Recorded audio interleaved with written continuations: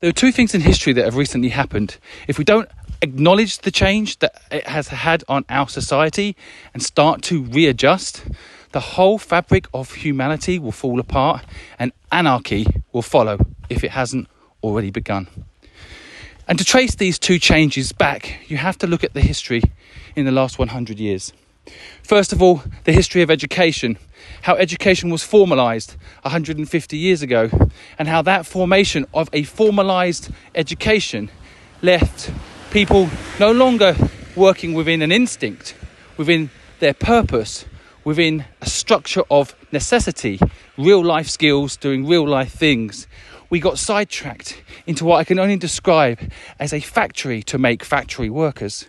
We were trained to obey, to listen to authority, that getting an A and memorising things and doing laborious tasks was the most important thing.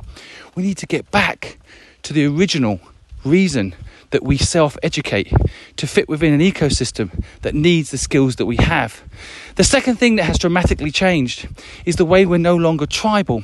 We're not tribal in the way that we're meant to be. Originally, when we were working together in open fields where we all built homes together or caves, we all had a role to play. We would help each other. No one would sleep outside. There was no such thing as homeless. We've gone back in time when homelessness is part of our vocabulary. How has this happened? Well, I basically put it down to the beginnings of the banking system. When the banks were invented, when they were being created by the very people that have caused this problem, they wanted the banks to lend lots of money and almost make people work for the banks and the institutions that created them.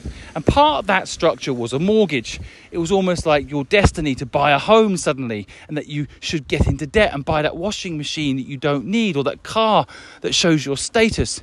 And suddenly the image of what was important shifted from community and friendship and connection to what we have.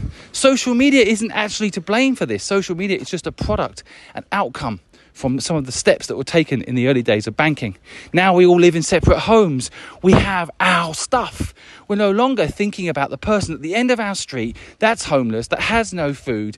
We're thinking, I want to make sure I'm okay.